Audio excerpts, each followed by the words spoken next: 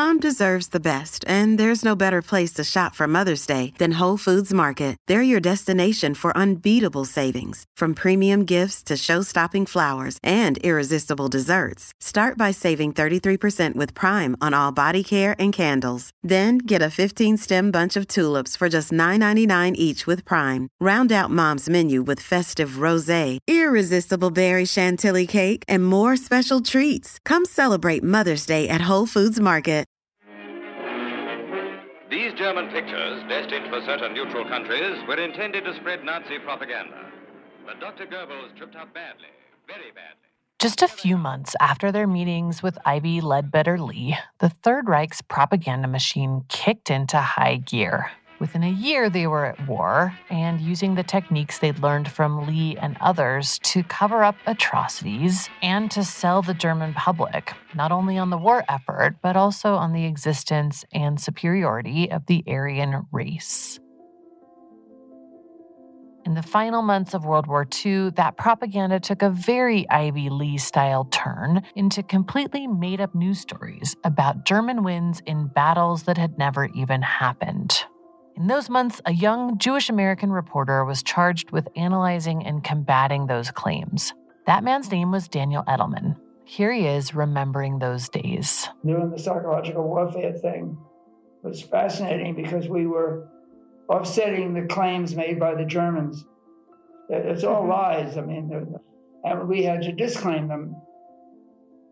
Edelman would ultimately spend 4 years working in psychological warfare. He became an expert on propaganda and how to combat it, and he put that expertise to work for American industries, from beauty products and Sara Lee to cigarettes and big oil. He added several new tactics to Big Oil's propaganda machine, including a unique blend of lobbying and media relations that he called marketing public relations, and a fun new thing called astroturfing that involves creating fake grassroots groups. That's the story we're going to dig into today. I'm Amy Westervelt, and this is Drilled, Season 3, The Mad Men of Climate Denial.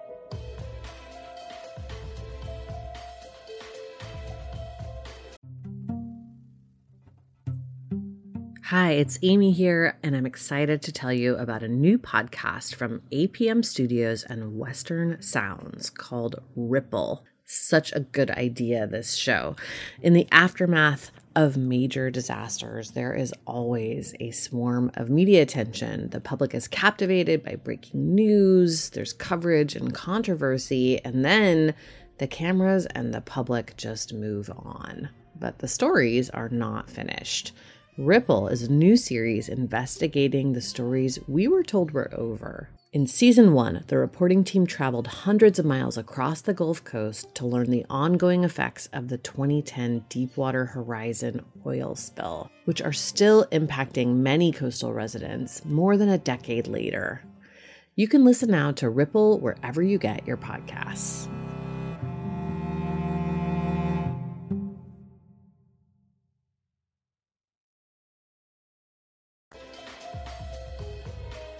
Daniel Edelman was born in 1920 in Brooklyn. He was a diligent student and something of a boy genius, so by 16 he was already at university. He ultimately went to Columbia Journalism School and spent the first year or so of his professional life as a journalist, mostly covering sports and human interest stories. For the girl who loves a soldier is the girl who adores a parade. When the U.S. joined World War II, Edelman wanted to enlist, but his poor eyesight got in the way. But within a year, so many infantrymen had died, the military didn't really care much about things like eyesight. It needed bodies. Edelman was drafted, but his vision still kept him off the front lines, and his background in journalism made him a perfect fit for counterintelligence. He was sent for training and then on to join the 5th Mobile Radio Broadcasting Company in London.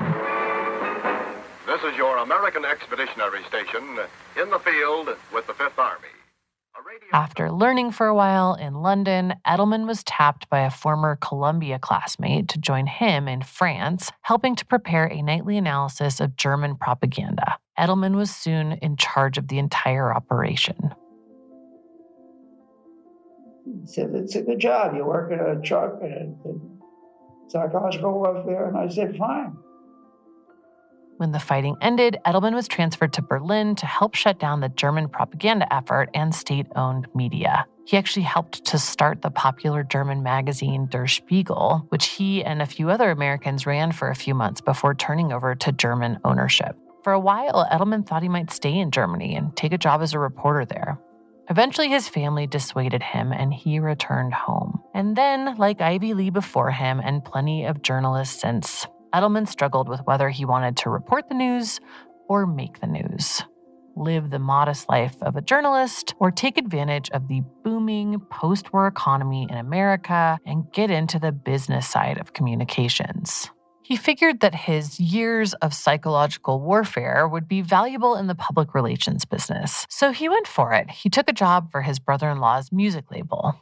Through that job, he met the folks behind the Tony Hair Company, who eventually hired him to run their PR department, which brought Edelman to Chicago.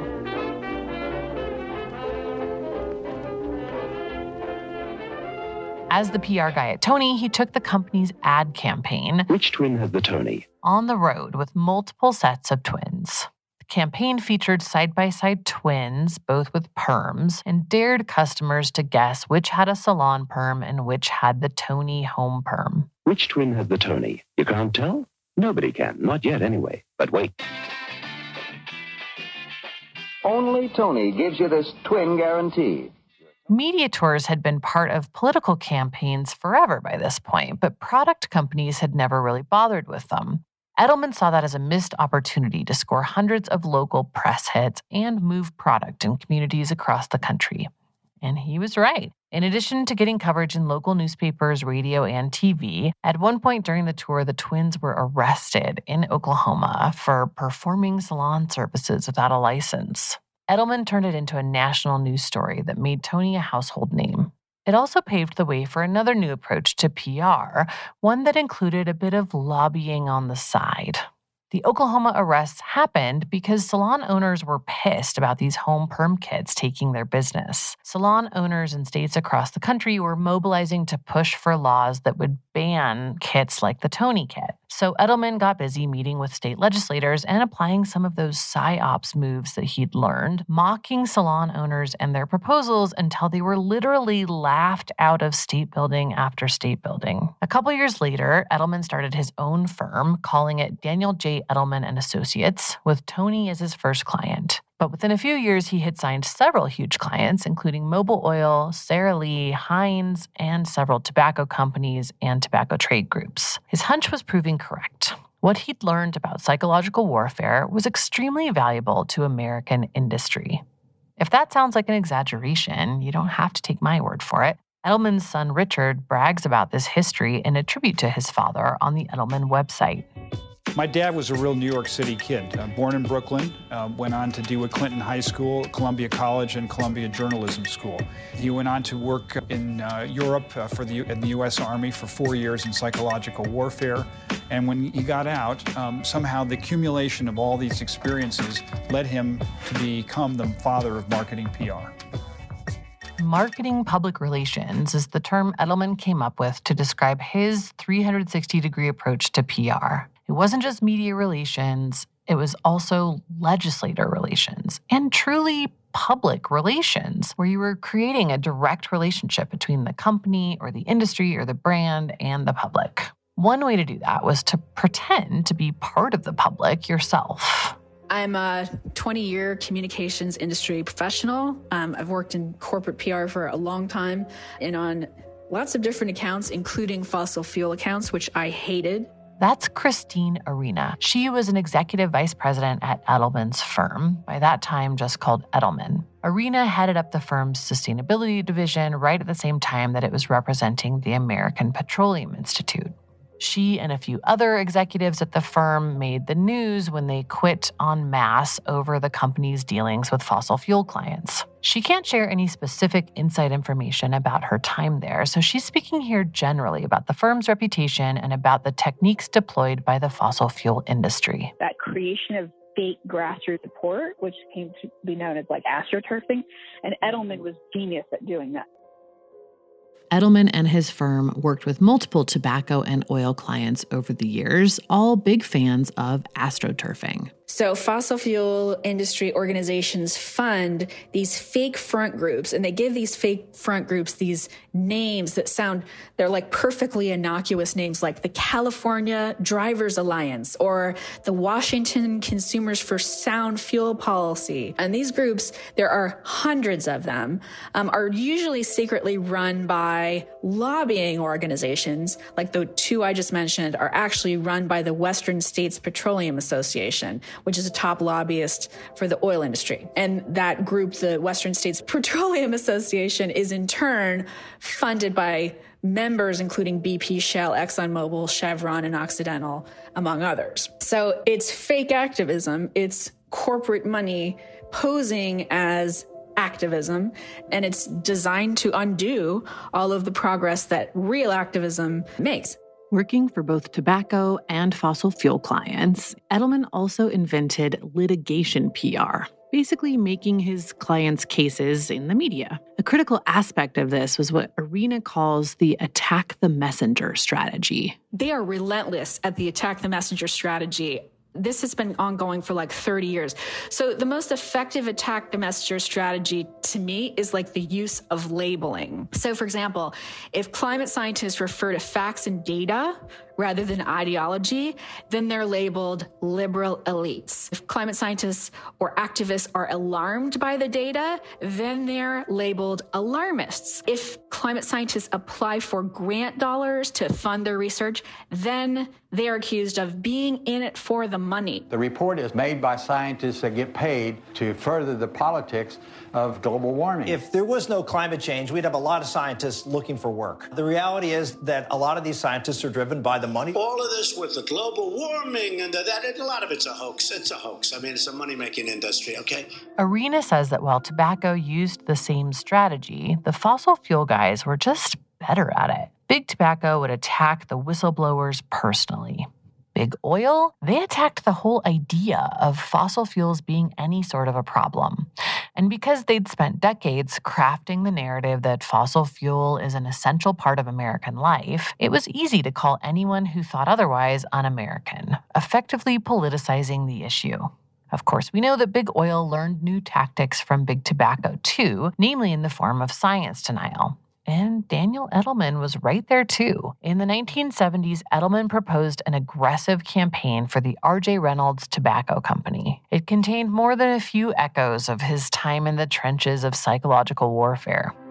Country soft, country fresh. That's the taste you get wherever you light up a Salem, because Salem gently air softens every puff for the smoothest, most refreshing taste of any filter cigarette. The proposal begins by suggesting, for example, that, quote, the non-smoker must be made to feel that the smoker cares about him. It is our sense that the non-smoker is divided into two general groups, those who don't really care if others smoke and those who are growing more hostile to anyone who does smoke. We need to woo the former group to our side and soften the opposition of the latter. Step 2 is pure science denial. Edelman recommends we need to pierce the solidly assumed notion that no additional research is necessary on the subject of cigarette smoking. Imaginative and creative ways must be found to correct this impression. Of course, one of those creative ways is to create doubt.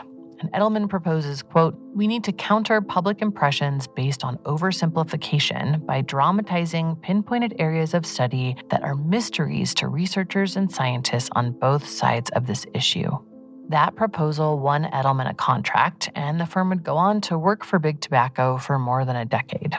If the science approach they recommended for tobacco sounds an awful lot like the climate science denial that started showing up a few years later, there's a reason for it. Edelman also worked for several fossil fuel clients and the American Petroleum Institute. And that's important because by the 1980s, the API, Ivy Lee's brainchild, was pushing the industry away from researching climate change and toward denying it. Former Exxon scientist Richard Wertheimer told us that in season 1. The key is the American Petroleum Institute. Exxon had a huge influence, rightly so, in the API, and I think the API changed its tune and probably other majors went along with that. And you can hear exactly the same sort of strategy that Edelman suggested for R.J. Reynolds Tobacco Company in this speech from then ExxonMobil CEO and American Petroleum Institute President Lee Raymond in 1996. Proponents of the global warming theory say that higher levels of greenhouse gases, especially CO2, are causing world temperatures to rise and that burning fossil fuels is the reason. But scientific evidence remains inconclusive as to whether human activities affect the global climate. You heard that right. Raymond said the evidence that humans contribute to climate change is, quote, inconclusive. Scientific evidence remains inconclusive as to whether human activities affect the global climate. But this speech was in 1996, long past the point where Exxon's own scientists had said climate change would cause catastrophic damage for some percentage of the planet in the not-so-distant future if emissions weren't curbed. In the late 1990s, Daniel Edelman's son, Richard, took over as CEO, but Dan remained involved for the rest of his life. In various interviews and in Dan Edelman's biography, Richard said he talked to his dad daily about the business. They didn't always agree, of course. When he took the reins, Richard almost immediately decided to drop tobacco clients, for example. The writing was on the wall about tobacco by that point, and what it cost the firm in tobacco billings, it more than made up for in good PR and new clients. The firm did continue to apply the same strategies for big oil for several more years, though, including, as Daniel Edelman's biography puts it, quote, putting a human face on big oil for the American Petroleum Institute. Leading the world in oil and natural gas production. I vote to keep it going. With the right policies, we can produce, refine, and supply more oil and natural gas. Edelman picked up where Ivy Lee had left off, continuing to tie the extraction of oil, coal, and gas to life, liberty, and the pursuit of happiness. And again, it's hard not to see the roots of Daniel Edelman's World War II work in the approach the firm crafted for big oil. Suddenly, anyone who wasn't pro-oil was anti-American.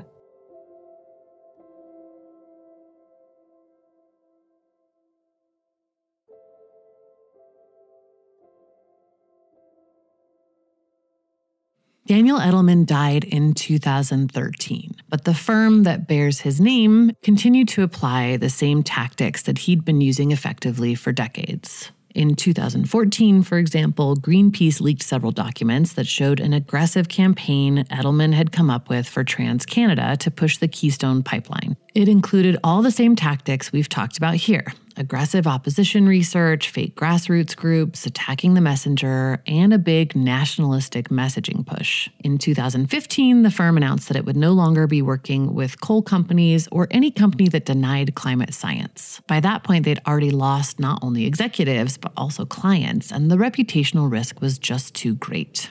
However, around the same time, Edelman also spun off its internal advertising group, Blue, which continued to work for the API. They were responsible for that energy voter ad you might have seen in 2016. More secure America. Jobs. Opportunity and economic growth. For our children and grandchildren. That's why this election, I'm voting for American energy. Learn more. For all the rah-rah America stuff the oil industry pushes, these campaigns often work to subvert democracy. In his most recent research, environmental sociologist Bob Brule found that the biggest indicator of fossil fuel PR spend was the likelihood of any sort of climate legislation passing. When you look at their public relations spending, the more Congress starts to have hearings and write bills dealing with climate change, the more they start spending on public relations the next year.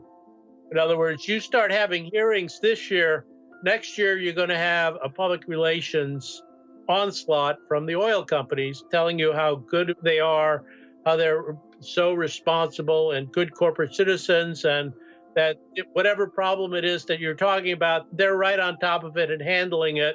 The hidden messages, so therefore there's no need to regulate us at all. And in some cases, they move even faster. As the Washington Post just reported, the American Petroleum Institute just dropped a $1 million targeted ad buy the day after a couple of current Democratic candidates said they might ban fracking. And in 2008, when Democrats controlled all branches of the government headed into the big global climate negotiations in Copenhagen, they were spending preemptively. The API alone spent a whopping $75 million with Edelman. I don't think there's any other way to call it other than propaganda, which is a one-sided message designed to create a certain impression. That's exactly what it was, and it's focused, targeted, extremely well done, and apparently pretty effective. So we went from Ivy Lee working with Standard Oil to World War I propaganda to Lee advising Hitler and Goebbels to Daniel Edelman learning the tools of the trade by studying and countering the Third Reich's propaganda in World War II and bringing those tactics right back to big oil. Next time, we'll meet another key architect of the propaganda apparatus, Herb Schmertz, the PR legend who took on Mobil Oil after Edelman. And guess what?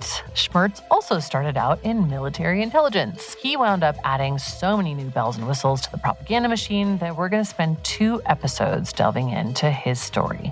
See you then.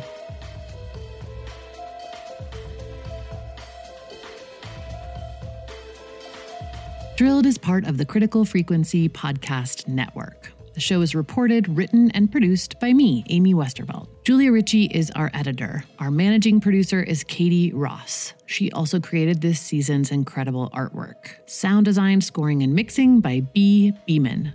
Rekha Murthy is our editorial advisor. Naomi Lachance is our fact checker. Special thanks to Richard Wiles and to our First Amendment attorney, James Wheaton, and the First Amendment Project. Drilled is made possible in part by a generous grant from the Institute for Governance and Sustainable Development. We appreciate their support. You can find Drilled on Apple Podcasts, Spotify, Stitcher, or wherever you get your podcasts. Don't forget to leave us a rating or review. It really helps the show. And you can follow us on Twitter now at We Are Drilled and visit our new website, drillednews.com, for climate accountability reporting, newsletters, and behind-the-scenes stories from this season. Thanks for listening, and we'll see you next time.